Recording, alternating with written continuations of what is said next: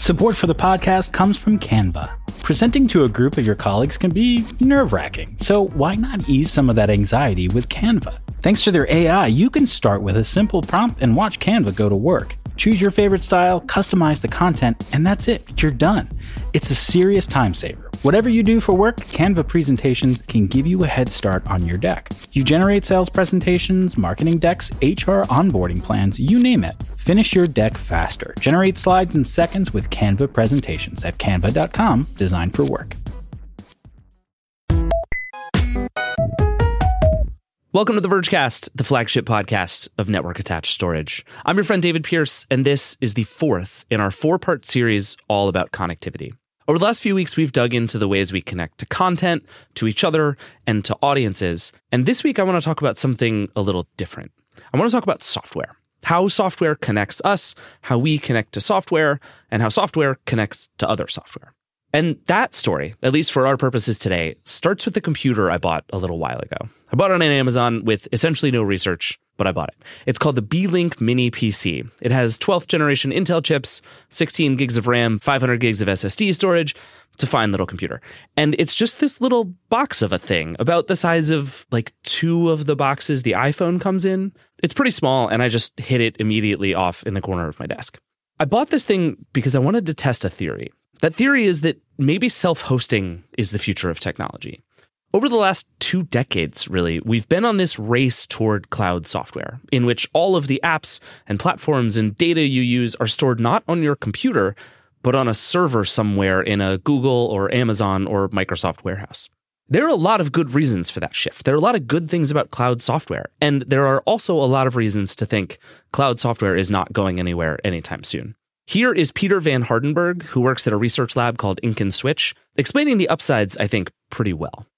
The idea of the cloud was that, hey, it turns out that actually shipping software onto people's computers is a huge pain in the neck. It's out of date.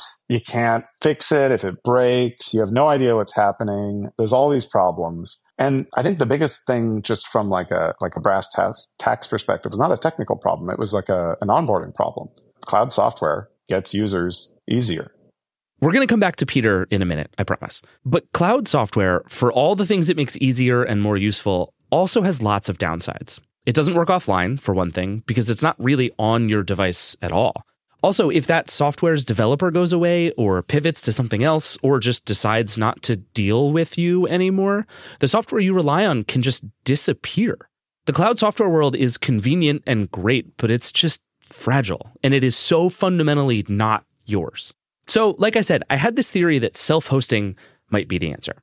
At least for important stuff, I figured maybe I should stop relying on cloud services and instead build a system that lets me access my own stuff from anywhere through tools that I control. So I bought this Beelink and started setting stuff up. It went poorly. The main thing I discovered is that self-hosting is hard. I'm not the world's most technically capable person, but I know my way around a computer, and still I could barely get things up and running. If you want to set up a Plex server so you can get at your movie collection from anywhere, that's pretty easy. But at least in my experience so far, there's essentially nothing else out there that is that easy. One great guide I found is from an author and entrepreneur named Derek Sivers, who created a really handy step-by-step system for registering a domain, setting up your own cloud storage, and routing everything from files to email to your calendar, all to that system. He calls this guide Tech Independence, which I really like, and it is really useful. You can get through it without knowing a ton going in, but it is so much work. And it requires a lot of technical sophistication, just in the sense of you have to know what terminal is and how to open it and what to type in, and just time and energy. It's just a lot. I won't lie to you, I bailed about halfway through the process. I ran into a thing with the FTP server and just gave up. One tool I did manage to set up is called Immich. It's a self-hosted alternative to Google Photos. I was thinking about it at the beginning of this process and realized that if all my cloud stuff were to disappear tomorrow, the photos I lost would be the worst part. So I wanted to switch them over to something that wouldn't go away. And Immich is actually a great tool. It has a nice mobile app. It has lots of features. It's a pretty passable Google Photos replacement. But by the time I downloaded Docker and was worrying about virtual machines and containers, it was eating all the memory on my computer, I was just back to feeling totally over my head. I did eventually get it working, but I can't imagine most people are going to want to do all of that work. Image was created by this guy named Alex Tran, and I kept wondering how he felt about the setup process. So I called him up and asked him. He told me that he started working on Image in the first place because his wife wanted a tool like Google Photos, but didn't want to pay for Google Photos, which as far as I'm concerned is like an extremely universal opinion on the internet. So he set out to build something that was self-hosted and easy, and he found nothing. So when I first started Image, I used Image as the opportunity for me to learn about, how to build nice software, how to build good software. Mm-hmm. So I structured it in a way of using Docker. Using Docker is actually coming from the idea from the community on the self-hosted subreddit that everything should be running from Docker because of the ease of development and maintenance. At the time, I didn't have a lot of experience with Docker, so it's nice. It's perfect for me to learn how to build a Docker image, how to put that into a deployable way. So I put everything into Docker Compose. And at first, there were a bunch of settings that you have to do before running the Docker Compose up command to bring up the whole application. And over time, that has been simplified. And now we basically move all of anything that you can configure through the command, through the environment variable. Now you can do it directly inside Image. So it's cut down that initial configuration to the point now that the only thing that you need to change when you're setting up a new image server is the location where you want to store the file. And then you just do Docker Compose up and then it would run. Yeah, I found the install package on your website even, which was surprisingly simple. I was impressed with how quickly I got up and running. Yeah, it has gone through a lot of improvement. And for sure, this is coming from the team that has experience with a lot of deployment. Mm-hmm. So I'm really thankful for them to help me learn. Yeah, that's awesome. But do you think just the fact that it requires Docker kind of immediately rules out most people? Like, I don't think I'm going to convince my wife to even know what Docker is in order to set up a photo server, right? Is that just kind of the cost of doing software this way? Like, is there a world in which all of this can be made simpler and easier over time and start to feel like, you can install and set up a server just like installing and setting up another app? Yeah, there are a lot of requests for that. But from my point of view, when you are doing something, especially for self-hosting, right? And now when it comes to your really important data, like photo, the person who managed the server should have some technical knowledge about managing the server. I think it is something that a self-hosting person should learn is to how to use Docker. Because now when you go into the awesome self-hosted GitHub repository, most of the application you see can be run from Docker because it's just make the development easier, more mainstream, and also the deployment easier and more mainstream. For example, you can deploy it on Debian, Ubuntu, or Fedora the same way without worry about which package should be compatible with my distro or with this version. Everything is just work from the containerization standpoint. What's your sense of kind of the state of the self-hosting movement in general? Now that you're in it now, you've been talking to people. I feel like there's been this little crowd of people who really believe in self-hosting, and they're mostly very technical and they understand how to make it work and they know all of the different sort of underlying systems and they spend a lot of time in terminal. But I don't feel like the self-hosting world has ever quite gotten out of that. But part of me thinks it might be starting to happen. Being able to kind of have your stuff on your device but access it from anywhere is starting to be a slightly more mainstream thing. What are you seeing? Do you think like self-hosting is about to hit the big time? The recent sentiment is that a lot more people are starting to concern more about their privacy with all the story that about the third party or the services that you use can access your data. So more and more people are starting to be noticing that. And I think the more people start noticing that, then they will start to find a way to get back that control of the data. And it would be a good drive to get people to look into self-hosting more. But of course, this is a very technical field, right? You would need to have some IT knowledge, some computer knowledge, as well as networking, etc. So that's why it's not that easy for other people to get into, but someone to really be interested in this. So I still feel like there's maybe a long way to go in order to get more and more people to get into self-hosting. But with the trend of, high paying CS degree, high paying CS job, so more people get into computer science. So it's exposed them more to these things.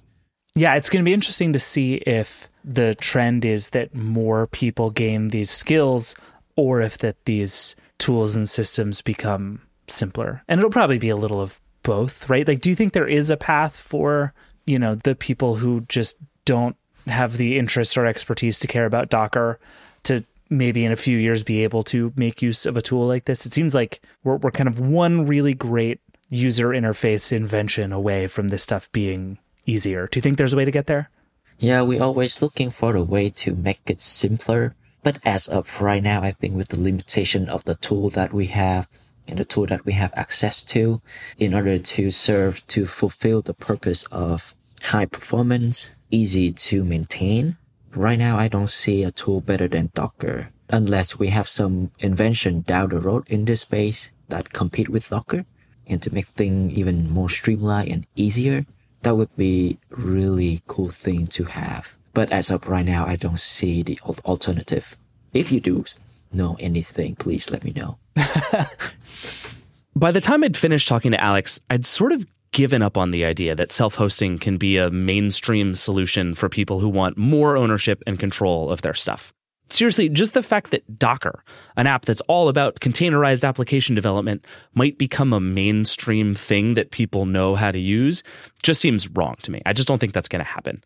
I don't think it's necessarily impossible to make self-hosted systems that are user-friendly and simple. I think Plex is actually a really good example of how to do it right, but there's just not much else out there that qualifies right now. But as I was asking around, trying to figure out what might work if self-hosting doesn't, I heard about this concept that a few people mentioned to me. It's called local first software. And when we come back from a quick break, we're going to talk about why local first software might just be the best of both worlds. We'll be right back.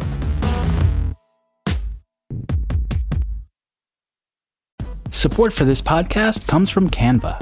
They say Rome wasn't built in a day, but you know what you can get built in a day? Your creative deck. You can generate creative decks to use for all your important presentations with Canva. Thanks to their AI, you can start with a simple prompt and watch Canva go to work. You want a sales presentation for a tech company? Done.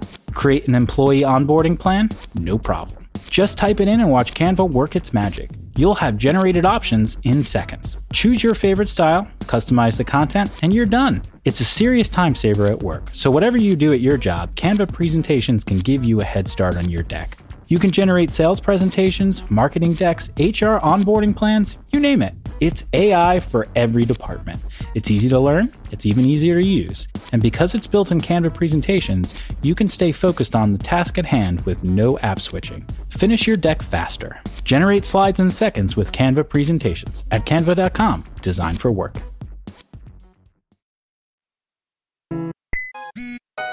All right, we're back. Okay, local first software.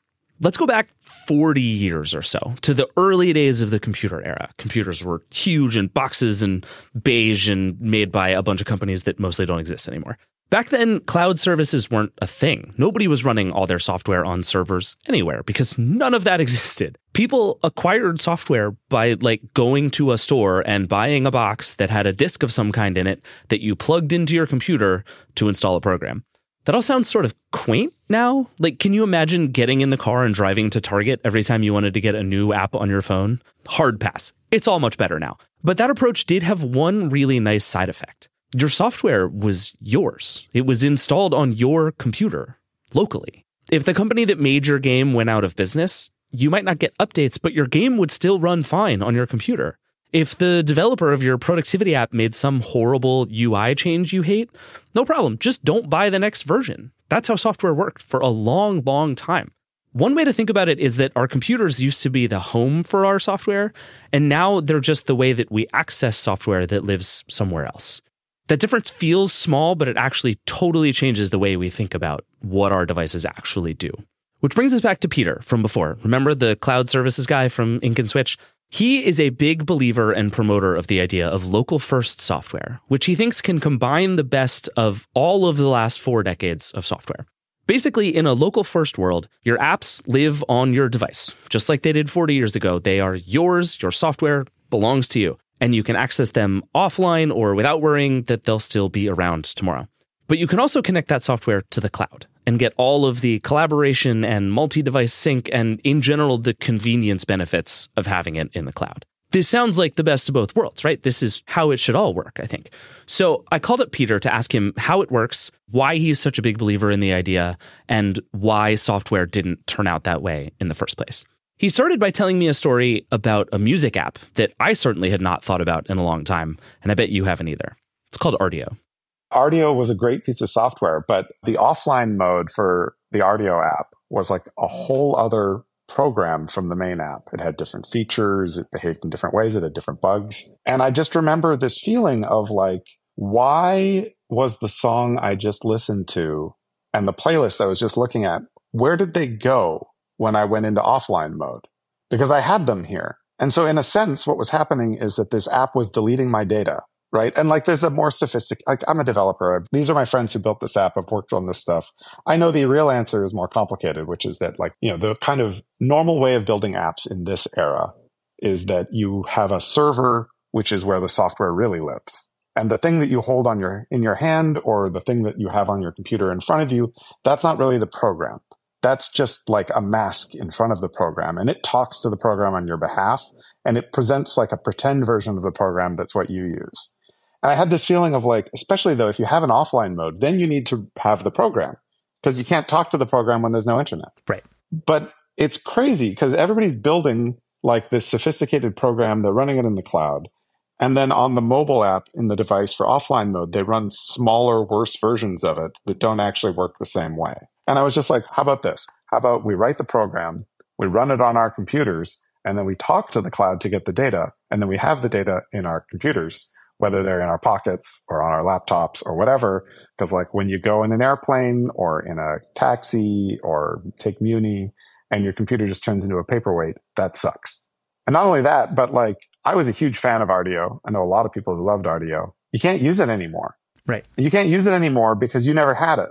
I can still run Winamp. I can go and download Winamp and I can run Winamp today. I can find all those sweet skins from the 1990s. I can use Winamp.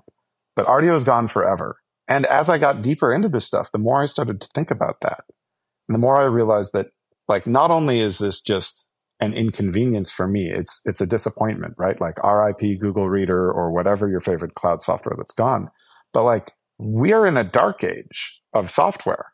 And I mean that not in like the sense that the software is bad.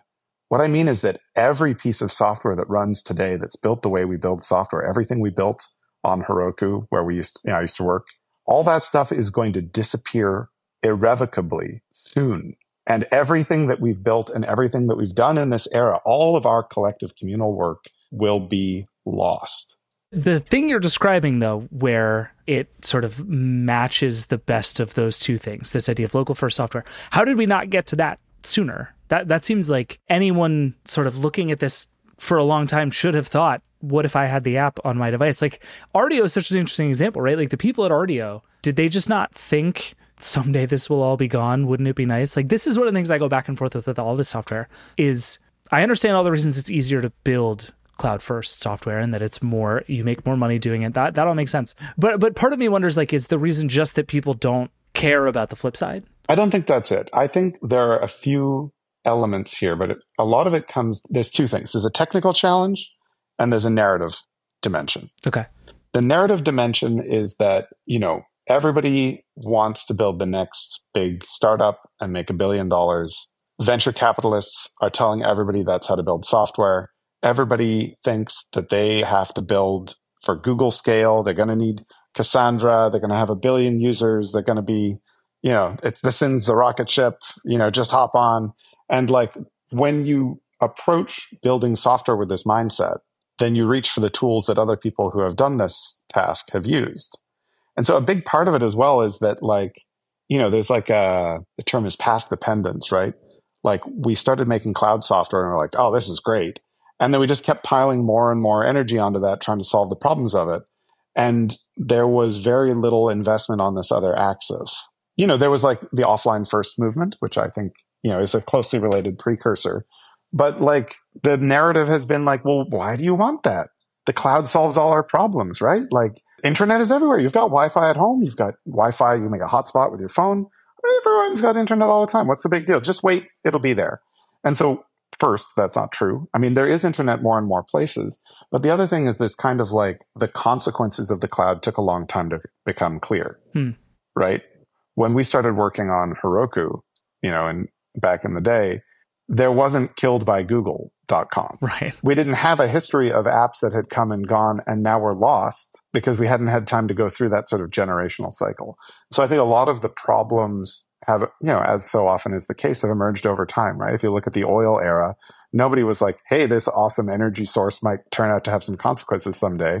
People were like, this is amazing. I can go see my aunt and I don't have to like feed a horse to get there. That's very fair. And it does seem like, you mentioned the narrative side and the technological side. And it does seem like with sort of the, manifesto of local first software, you did try to get at both of those. Because I think one of the questions I came into this with was like, to what extent is the kind of heady case for data ownership and longevity and the idea of like having a space on the internet that's mine, how far does that really get you? And I feel like you do make some of that case, and I'm curious how broadly effective you think that case can be. But then there is also like, at some point you just have to build better products. And I feel like one thing I liked about the way you guys approached it is you also make the case that this is a way to make better products. Yeah, I think these kinds of philosophical perspectives will motivate a certain audience.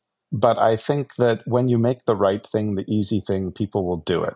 It's as simple as that. If it's cheaper and easier to build software local first, then people will do it.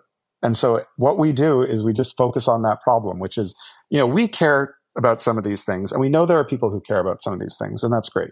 And there are like people with privacy concerns, like activists and so on. But like, I think when you look at those narrow niche markets, those audiences, they're great people with real problems, and it's great to be able to help people who have those problems. But like, we all want software that works. We all hate when the thing doesn't go, when the keystrokes are too slow, when you hit submit and you get a spinner. Like, and if we can just make it easier to build software in a way where that just doesn't happen or happens less, then I think everybody will be happy. So just make the right thing, the easy thing. You were saying, earlier, like, is it harder to build software this way? It's impossible to build software the way we build software. It costs a fortune to build software the way we build software. You need to learn Kubernetes. There's like literally like 200 three-letter acronym services that constitute Amazon Web Services. And then on top of that, you have to learn, go multi-cloud and learn how to do it on Google and Microsoft as well. It's impossible to build software today the way we build software. It's like you want to like go to the grocery store and you got to use all the technology to build an aircraft carrier to get there. What we need is bicycles, right? But all we're building is aircraft carriers. And this is like the Jonathan Edwards line, right? We were promised bicycles for the mind, but we got aircraft carriers instead. Yeah. Like, it's so complicated to build anything in the cloud. And then on top of that, once you do, you figure out your GraphQL and whether you use Postgres or Mongo and like what front end framework and Node or Go on the back end. And do you need to use Auth0? Do you need to use this? Do you need, like all these cloud services, you put it all together, you get the damn thing running. And now you got to pay every month to keep the thing online. And when anything falls over, you get paged in the middle of the night, woken up. It's impossible to build software. And if you do, you're going to regret it because it's going to cost you a fortune and wake you up. Yeah, and most of the pieces of that equation you have absolutely no control over. Like I'm reminded of this every time AWS goes down, and it's like, oh, the internet dies whenever AWS has an issue. Like fundamentally, we rely on Amazon to keep its data centers up to like live our lives, and that's bonkers. Yeah, and also hilarious is just that like we've so totally broken the internet as this like mesh network that literally, if you and I were in the same room recording this call, all of our data would probably be bouncing off of US East 1 in Ashburn, Virginia, and back to each other's laptops just so that we could collaborate. It's wild. I think there's a bunch of other interesting problems. I mean, like there's interesting challenges around like, you know, the networking stuff, right? It's called a browser, not a keeper. All this app that I'm looking at right now as we're talking, when I close and open the tab, it's not going to be saved. I can't come back to this work. And the browser really assumes that you're just kind of grazing as you use your computer. But it's become the main platform for software. And so then there's Electron, which is like a wrapper around a browser with a bunch of bells and whistles. But like all this stuff feels kind of unsatisfying. And I think, you know, it's tough when like the incentives of the organization that builds the most important piece of software on your computer are to sell you ads. Like the platform we all live every day in is run by an ad company. Mm-hmm. And, you know, lots of great people at Google, they care about these problems, but like there's just an incentive structure here that's not favorable for solving these problems. Yeah. And so there's some of that dimension. But I think in terms of like value and priority, I think one thing that we are really interested in at Ink and Switch is what we call malleable software after Philip Chernovsky's PhD. And that's this idea that like we live in this weird world where like computers, again, are meant to be this like very powerful compositional informational environment. But increasingly, like all of the software we use are these like closed boxes that are given to you by somebody else and you can't do anything with, you know? And so I like to think of the ideal computing environment as being like a wood shop or a kitchen. Like in my kitchen, I can make Indian food or Japanese food. I can go and like reheat some leftovers. And like I have not too many kitchen gadgets, but like you can go a long way with a chef's knife and a cutting board and like, you know, a stand mixer. Yeah. You know, it's measuring spoons. Like you can do a lot with like a few good elements. But like the software world is very much like, you know, oh, this note-taking app, you can't open the notes from that note-taking app. And so I think a lot about like once we have local first software, for us, this is really just the first step, right? If the software is local first and you have the software, then just like if you bring shelving home from IKEA, you know, you can decide whether or not you want to put all the shelves in or if you want to set it up on its side or upright. If you want to cut the legs off the chairs because you're short, you know, or you want to paint it a different color to match your space. We're really interested in this problem of like, once we have the software, can we start to actually use it? Can we make it our own? As we see the local first movement start to build steam, we see so many people getting involved. Our vision is starting to look forward to like the next frontier, which is actually empowering users to not have to care about these things, but to be able to care about these things, right? And in your home, if you have a challenge, you might go to the hardware store and buy the things and fix it for yourself. Or you might hire a handyman, or maybe you live in an apartment and you call your super. Sure. Right? But whatever that relationship you have to that space is, it's something that you can have agency in and make choices about. And we think that all computing environments should have those properties. And we want to start figuring out how to bring that next to the broader world. And that's kind of where we think about where this goes after we start to see local first software take off.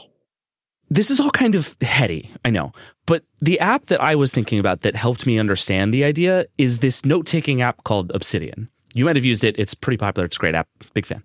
Obsidian is, above all, just an app you download to your computer that reads and writes text files. If you boil it all the way down, that's what it is. The company offers a service for syncing your files, but that's a separate thing. And if Obsidian goes out of business, you can always sync through Google Drive or Dropbox or lots of other things. And Obsidian is built on a plugin system, so the main app is really basic, but you can add all kinds of functionality just by downloading a bit of code or even writing some yourself. If Obsidian ever goes away, you'll still have the app.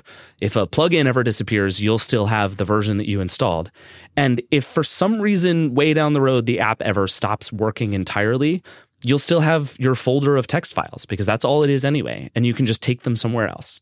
Obsidian, the company, is building new tools for sharing and publishing and lots of other stuff because, again, the cloud is a good thing. There are lots of upsides, but you don't have to use any of them. And if Obsidian goes away, you'll still have Obsidian. That is local first software right there.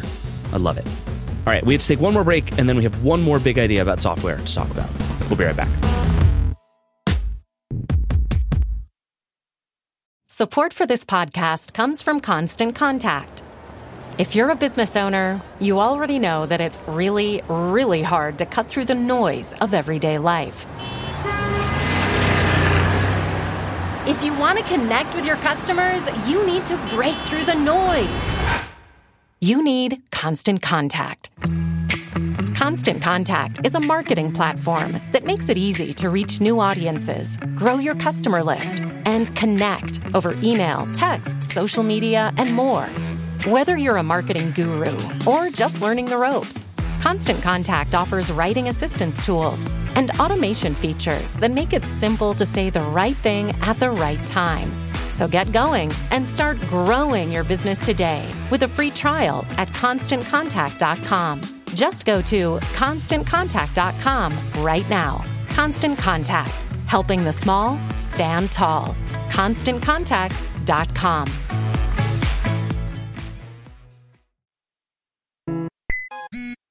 All right, we're back. As I was working on this episode and trying to figure out what it means to take back some control of our software and our devices, I was also reading a new book called The Internet Con by Cory Doctorow. If you've never heard of Cory, he's an activist and author and blogger, and he's been thinking about the way that the internet should work for a really long time. And this book is basically a step-by-step guide for how to take down the tech giants. He argues, as he often does, that the internet is run by a few huge companies. That's a problem, and we should stop it. Most of that is a conversation for another day. And I don't agree with all of Cory's thoughts on the subject, but it's a really good book. It's really interesting and worth reading. The thing that jumped out at me most about it was Cory's specific idea for how to improve our tech situation. He doesn't argue for breaking up the tech giants or reinventing capitalism altogether, though I suspect he'd be cool with both of those things. He actually makes the case that interoperability, different apps and platforms being compatible with one another, is pretty close to a one-stop fix for everything. Ever since I read the book, I haven't been able to stop thinking about that idea. That maybe instead of going back to having all my data only on my device or only using software that works offline, the solution is just to make it so easy to move between services that a few of them going away wouldn't make a difference. I guess like if the whole internet goes down, you're still in trouble, but we're in big trouble anyway if the internet goes down. Anyway, I wanted to understand why Cory thought interop was the answer, like the answer. So I called him up to figure it out. The biggest picture thing you talk about is interoperability, and the idea that what we should do is by hook or by crook, open all these platforms to each other and to others. And then I think, if I'm not misunderstanding this, web standards are the fastest way to get there, right? Like I feel like I've spent the last year or so talking to people and betting on the idea that like the open web can be the solution to a lot of our platform problems if only we allowed it to be. You're making a face. Tell me what you think. So I would say it's not quite web standards are how we get there, because first of all, web standards aren't mandatory. So we've all seen versions of embrace and extend. So I would say that there has to be a two-pronged approach. One is rules about what you must do. So we might say to Facebook, you have to open up a gateway. And that might be through legislation, but it might be through a settlement, right? Like Facebook and Twitter and all these other companies, they're just incapable of coloring within the lines. They're just like pathological cheaters. Yeah. And so they're all already under multiple FTC consent decrees and European Commission consent decrees and whatever. And they're all violating them. And they're all eventually going to be dragged into a situation where they're going to seek a settlement. And so we might, as a settlement, say, oh, you have to stand up these gateways. But like in theory, the EU's legislation about interoperability between messaging apps, that's the kind of thing you're talking about, right? Yeah, and the Digital Markets Act, it's not just messaging apps. It's a whole bunch of different platforms. They're just starting with messaging, which we can talk about this later, I think is a mistake. They should be starting with social media messaging. If they screw it up, is going to like expose dissidents and other people to leaks in their messaging. And it's like the next Jamal Khashoggi, who's murdered the way Jamal Khashoggi was by someone exploiting a defect in the instant messaging tools that he uses to lure him to his death, is going to discredit this whole project. It's a huge mistake. But it's not just those mandates, right? Like, because that's going to roll out over 10 years. In parallel, there's like Facebook violating its consent decree, Google just violating its consent decree, Twitter violating all of these other rules, you know, and they're going to, in parallel with this, someone might just say like, okay, well, if you want to not be fined 10x your market cap and live to fight another day, you're going to have to consent to standing up this interoperable gateway. Twitter is going to have to offer a ActivityPub gateway or something, right? And the problem with that is it's very hard to administer that remedy. And we're getting into some wonky public administration stuff here. But like, say we say to Facebook, you have to stand up a gateway to ActivityPub so people can leave, go to a Mastodon server, but still be connected to the people that matter to them and the customers and the communities and all the things that they're sort of glued to Facebook by.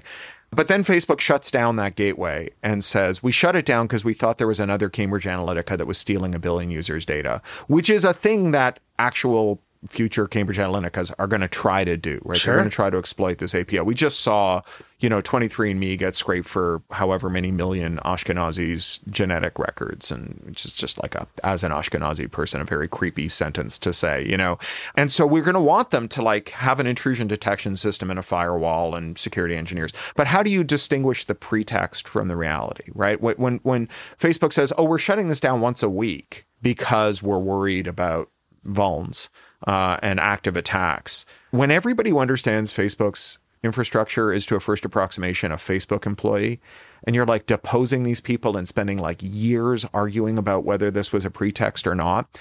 In the meantime, the new market entrants, these Mastodon servers or whatever it is that have stood up to like welcome in Facebook refugees that were evacuating from Facebook, those users are learning that they can't rely on them.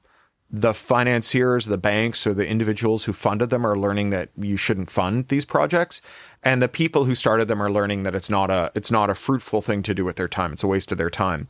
So you also need to re-legalize the stuff that Facebook did to MySpace. So when Facebook started, everybody was a MySpace user. And they didn't just say, hey, come hang out on Facebook. We have a better user interface. Eventually your friends might show up. And in the meantime, you could admire our great color choices. They said, like, here's a bot. Give it your login. Give it your password. It'll go to MySpace several times a day, impersonate you, log in, scrape your inbox, put it in your Facebook inbox, and let you autopilot your responses back out to Facebook, to MySpace. So you can eat your cake and have it too. So what if we re-legalize that conduct? Because, when people try to do that to Facebook, like Power Ventures did, or OG App, or other tools that have popped up to do this to Facebook, Facebook just sues them into like radioactive rubble, right? Computer Fraud and Abuse Act, DMCA 1201, tortious interference with contract, patent, trademark, copyright, all these other kind of this thicket of what we call IP, but which is like the right to control the conduct of your customers, critics, and competitors. And so, if we re-legalize that conduct, then those new market entrants who Facebook locks out of their API could fall back to scraping bots, reverse engineering, and other tools. Now, that's guerrilla warfare with Facebook.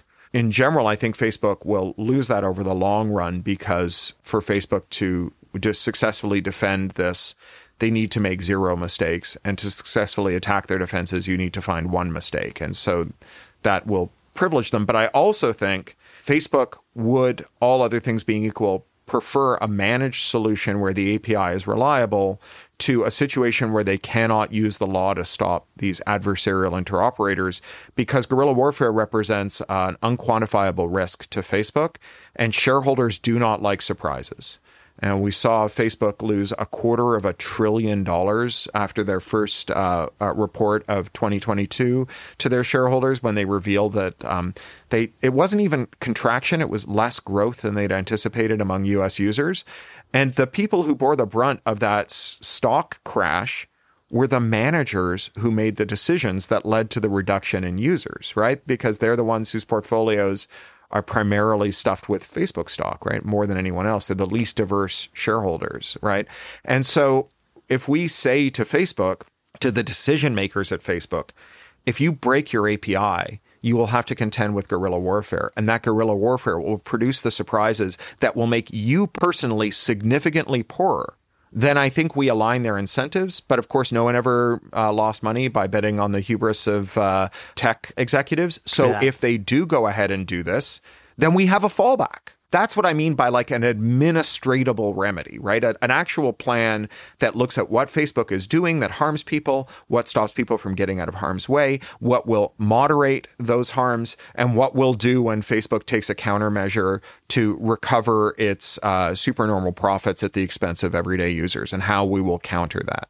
One like much lower stakes thing you're making me think about is like I'm an obsessive user of note-taking apps, and I switch between them constantly. Are you an Evernote casualty? Oh yes, and this is actually where I was going. Is one of the first things you do if you build a note-taking app is you build an Evernote importer, because there are a lot of people who have hated Evernote because it's been very bad for 10 years, who are stuck there because they have thousands of notes and they want to leave, and Evernote makes you export in this like .enex file that is proprietary, but also everyone else has figured out how to manage it. And so I can now, with 2 clicks, pull all of my Evernote notes into some other app, which has made it possible to leave Evernote for tons and tons of people who otherwise would not have been allowed out.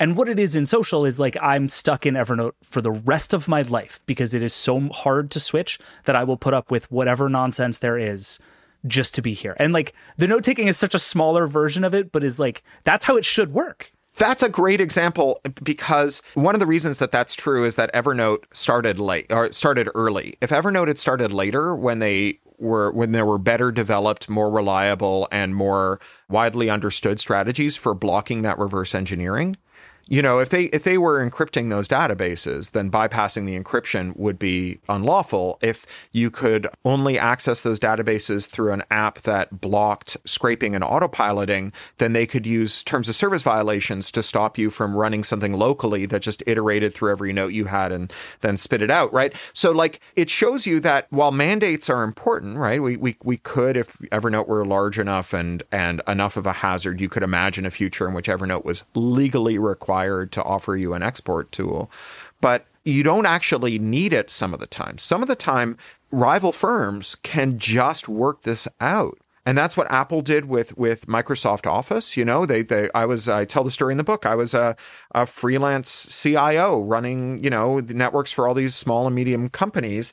And a typical company would have 20 people with Windows PCs and a designer with a Mac. And if you tried to send that designer a Word file, an Excel file, or an Office file, and they tried to open it in Mac Office, it would either not work, or then after they made changes and saved it, it would be corrupt, or, you know, some variation. All you had to do was like wave the Mac Office floppy around and files would spontaneously corrupt. And I just started first I put PCs on those designers' desks that they used as dedicated office workstations. And then when that became unwieldy, I put big graphics cards in their PCs and got them Quark and Adobe for their PC and threw away their Mac. And Apple figured out this was happening. And so they just got engineers to reverse engineer Office. And so we get iWork Suite, Pages, Numbers, and Keynote that reads and writes the Microsoft Office files. And then the really interesting thing is what Microsoft did. Because after a few rounds of aggressively changing those file formats and incurring their own engineering expenses, because then they have to update all their own Windows software, they sued for peace. And they standardized the Office file formats, which is why we have the X at the end of the XLSX and PPTX and DocX, which stands for XML. And this is why you can now paste style text between Word, Google Docs, web forms. You know, Medium has a parser for it, right? Like if you're composing on Medium, I bet your CMS does. I know The Verge has got its own CMS that you guys built from scratch, but you probably just imported a reference library for parsing out those things so you can compose in Word or Docs and it just works. Yep. And so like at a certain point, when you have to use engineers to block interoperability instead of lawyers, then you just give up. Because lawyers solve the problem forever, right? Lawyers teach every financier, every entrepreneur, and every user, don't trust interoperable solutions. Engineers, they have to fight and fight and fight, and eventually they lose in these wars of attrition. And so once you take away the lawyers, the companies sue for peace. At least as far as I can tell, like Mastodon and sort of what the whole ActivityPub world represents is like the closest extant thing to the kind of interoperability that you're talking about. Yeah, and ActivityPub came out of the W3C at the same time as all this bad standardization was happening. And the reason that this good standard emerged without being interfered with, I think, is that the big tech companies didn't believe it would matter enough to sabotage it. It wasn't like they couldn't, it's just that they chose not to. And they could have submarined all kinds of proprietary advantages and so on into it. And they just didn't. And as a result, we got this thing that just kind of snuck in under the radar because no one thought it was important. It's a bit like what happened with the web itself, right? Where like nobody took the web seriously enough. When the web came along, the fight was between AOL and CompuServe. And just like nobody took it seriously enough, so Tim Berners-Lee was able to make a thing that Microsoft didn't extinguish the way they were going after rival online services. And then by the time the web took off enough, they tried afterwards, right? It became a success and Microsoft tried all these variations. You know, if you remember, there was a time when MSN meant something new every 6 months because they would relaunch MSN as some proprietary thing that was like the web, but not the web. It was Blackbird at one time, all this stuff where they were just trying to lure people into locking into a proprietary technology stack to extinguish the web. And like it just snuck in under the radar. Nobody was paying attention to it. And then all of a sudden it was there and it was like too big to kill. And, I think that ActivityPub kind of fits that window. It just snuck in when no one was looking. What do you make of the fact that like Adam Mosseri is constantly saying that Threads, which is not currently federated, very much a closed platform, is going to be part of, like, is that a company sea change, or is that just a guy saying the right thing at the right moment? Well, I think that even people of goodwill can talk themselves into doing bad things. Like, let's stipulate that Mosseri is completely sincere, right? But in 2 years, there's 400 million daily users of Threads. And they just rationalize that opening those users up to federation would expose them to risks that Facebook is currently able to defend them from, that they have the, moderation tools and the other things that are needed to prevent disinformation, harassment, and so on. And that federating will expose new risks to those users. And it's just unfair to those users. Which to some extent is not untrue. Sure. Particularly if you have a bunch of users who become accustomed to certain practices that don't take account of the risks, but also the benefits of federation. And so you just drop them into the deep end. And so the way that you protect your future weak self is for your present day strong self to do something that is irrevocable in that service. So like we call these Ulysses pacts, right? Ulysses in the tale, he's a hacker. He doesn't want to fill his ears with wax when they sail through the sea of the sirens to prevent their calls from luring him to his death in the sea. He wants to hear them. So in this moment of strength, before he's hearing the sirens call, he has his sailors lash him to the mast and says, whatever I do, don't untie me, so that I can live through this. I can experience the benefits of my strength even in a moment of weakness. And we've all done versions of this, right? You throw away the Oreos the night you go on a diet, right? That's a form of Ulysses Pact.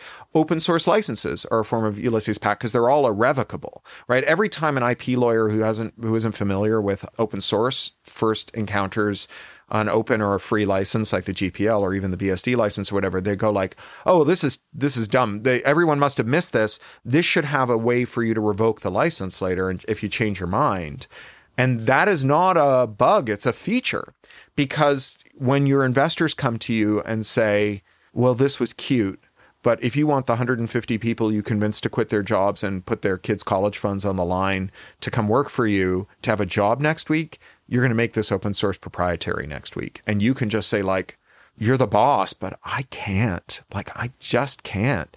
And so for Facebook to say, well, someday this will be open, trust us, given the company's track record is bananas. Right? Because Facebook in 2006, their pitch to MySpace users was like, you love your friends, but did you know that the evil, crapulent Australian billionaire who owns MySpace, Rupert Murdoch, spies on you with every hour that God sends? Facebook is the service that will never spy on you. That was their pitch in 2006, right? We're the surveillance-free social media platform, and we always will be.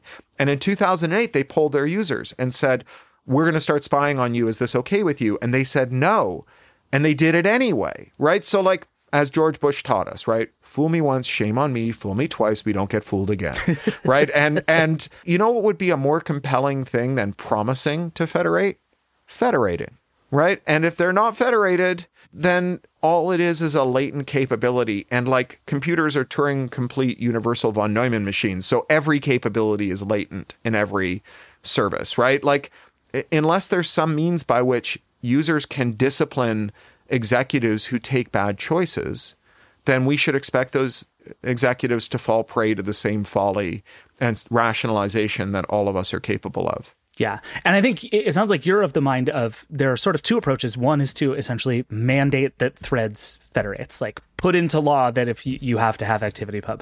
The other one is blow open enough holes or make it legal for people to blow open holes in such a way that someone else will do it for them. And there's nothing that Threads can do about it. I think this is more like two-part epoxy, right? Adversarial interoperability, the right to reverse engineer and stuff. At EFF, we call this ComCom competitive compatibility because adversarial interoperability is so hard to say. ComCom is very good. Yeah, ComCom is great. So ComCom is great, but it is unstable, right? Because you are finding a blind spot in the intrusion detection system or the anti-automation stuff, and you're exploiting it and you're making it work. You're playing a cat and mouse game with thousands of engineers designed to stop you. Yeah. I mean, they have to make no mistakes. You have to find one mistake. You can stockpile 20 vulnerabilities and roll them out one after another as they plug one and then the other.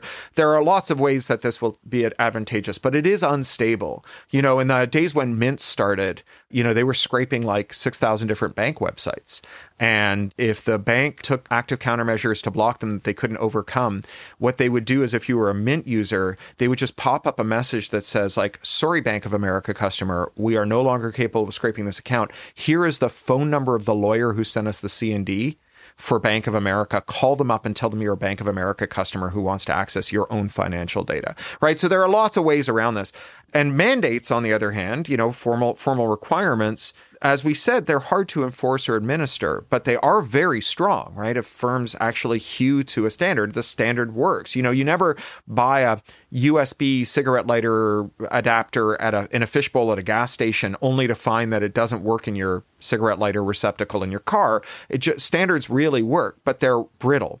So you have something that is very flexible, but also doesn't hold very well. And then you have something that is very strong, but is easy to break. And you combine the two and you get two-part epoxy, something that is resilient but strong.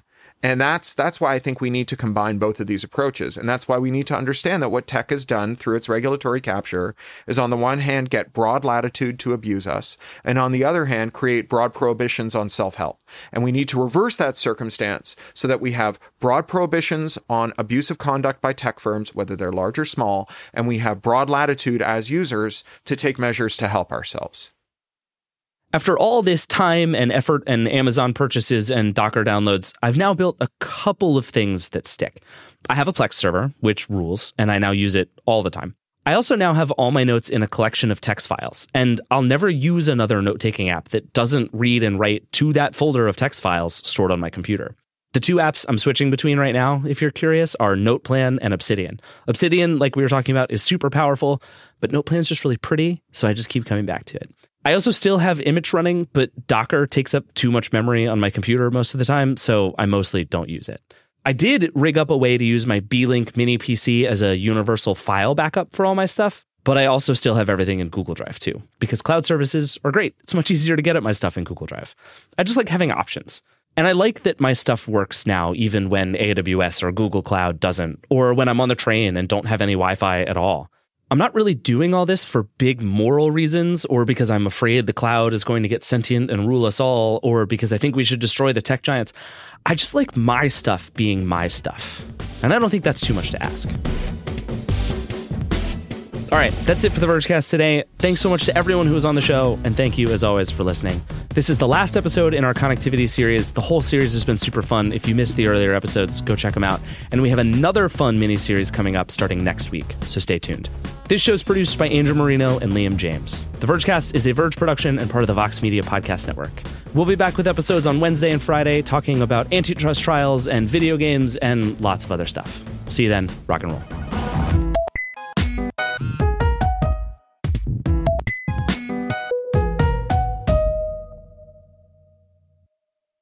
Thanks to Canva for their support. Canva wants to make your presentations come as easy as those thoughts that pass through your head.